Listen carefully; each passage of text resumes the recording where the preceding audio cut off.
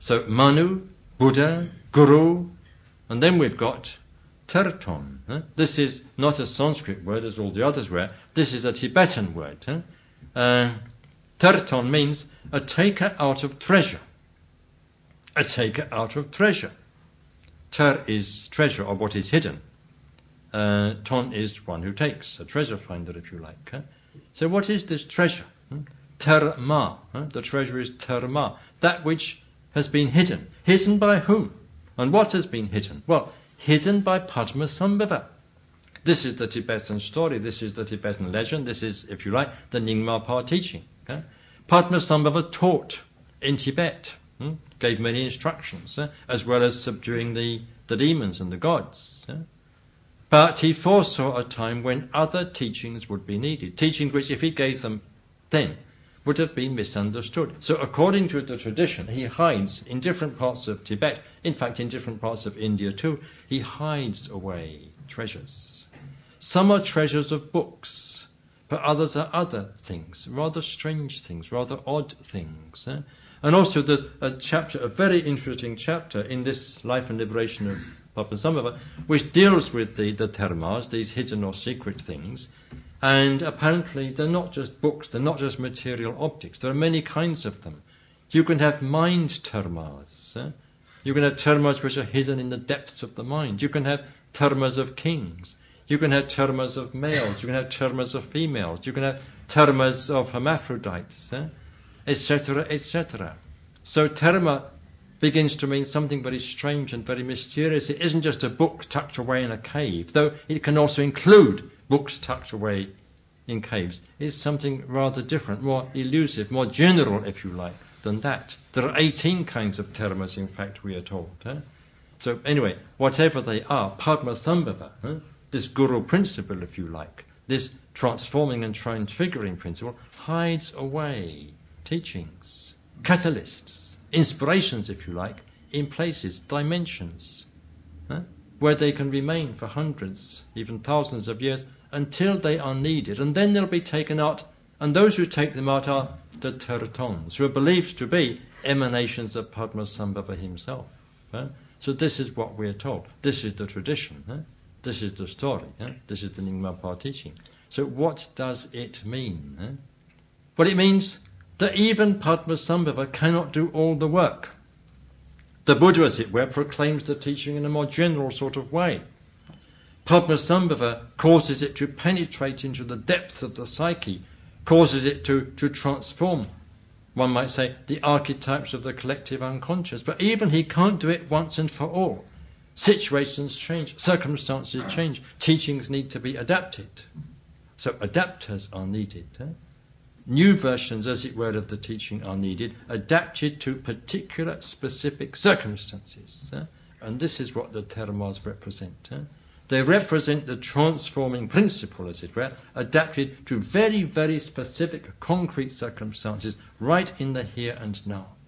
This is what the Terton represents, the fourth of these sort of figures, along with the Manu, the Buddha, and the Guru. The application of the transforming principle to particular circumstances, specific conditions, right here and now in the present.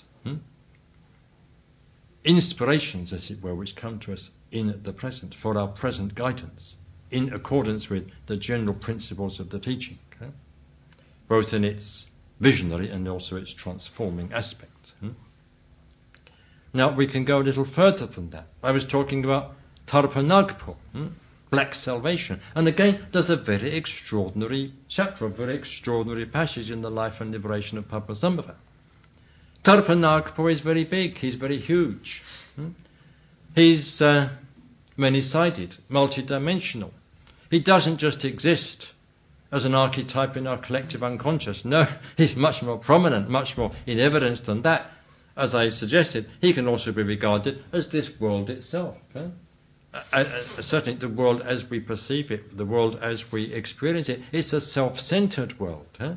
That's the sort of world that we're up against. That's the sort of world that we have to grapple with.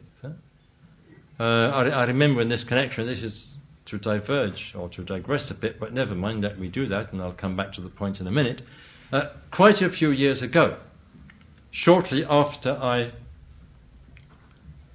started the FWBO, a friend was driving me through the City of London.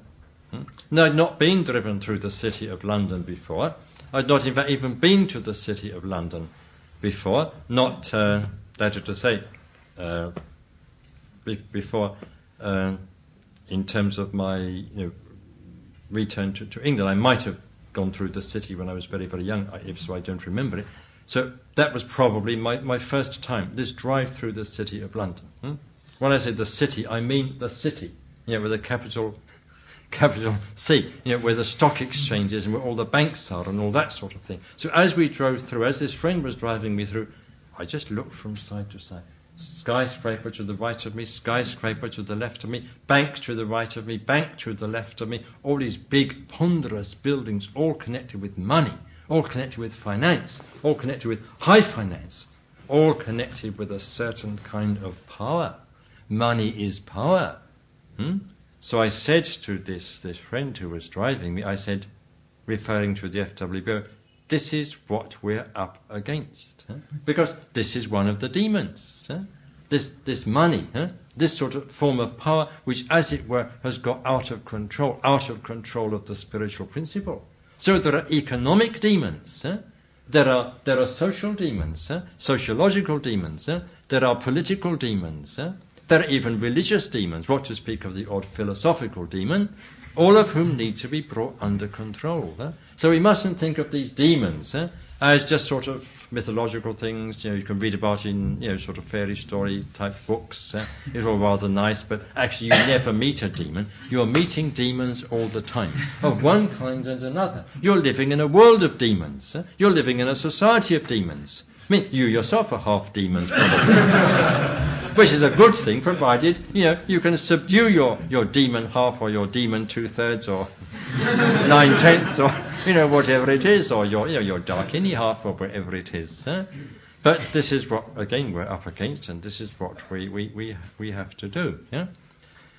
So it's not simply that we, are even in the midst of demons. It's all a demon. The world is a demon. The god of the world, as it were, is a demon, and that is Tarpanagpo. So this particular chapter says, and here we get back to what I was talking about, that where are the termas located? Where are these treasures located?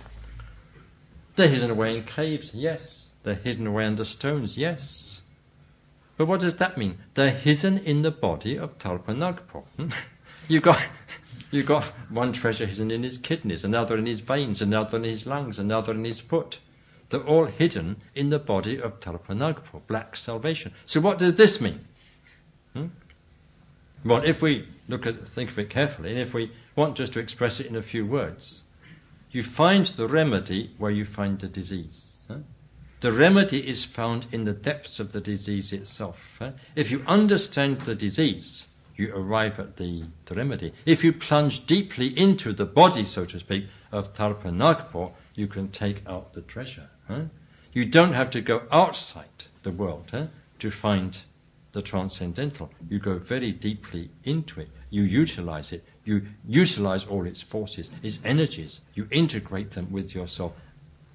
And that is your spiritual life. You dig deep within the body of Tarpanagpo himself, this sort of gigantic, festering, foul body. But that's where you will find the treasure. And that's, as it were, you anyway. So this is what is generally signified by this figure of the Terton, or the terma, the treasure, and the taker out of the treasure.